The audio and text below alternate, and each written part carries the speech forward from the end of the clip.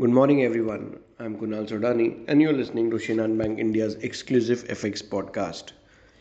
US services industry's activity unexpectedly picked up in November, with employment rebounding, offering more evidence of underlying momentum in the economy.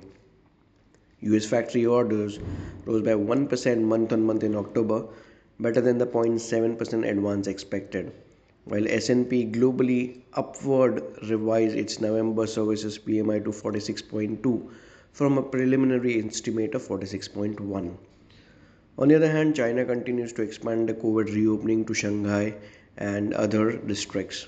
Also, they are looking forward for further more plans of easing the restrictions. Today, we have the Reserve Bank of Australia, which will be announcing their monetary policy.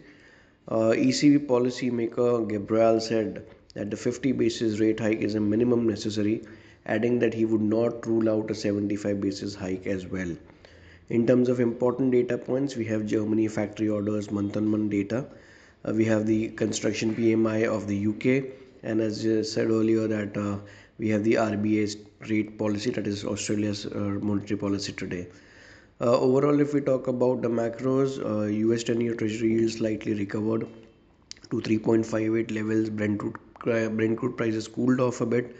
We also saw dollar index slightly bouncing higher, and USD CNH continues to be below 7. Taking all into cues, dollar rupee. Yesterday, obviously, we saw a lot of outflows in terms of oil buying, MSCI outflows, as well as a lot of stop losses got triggered, due to which dollar rupee rallied towards 81.80 plus levels. Today, we expect 81.60 to act as a support, while 82.05 may act as a resistance for the day.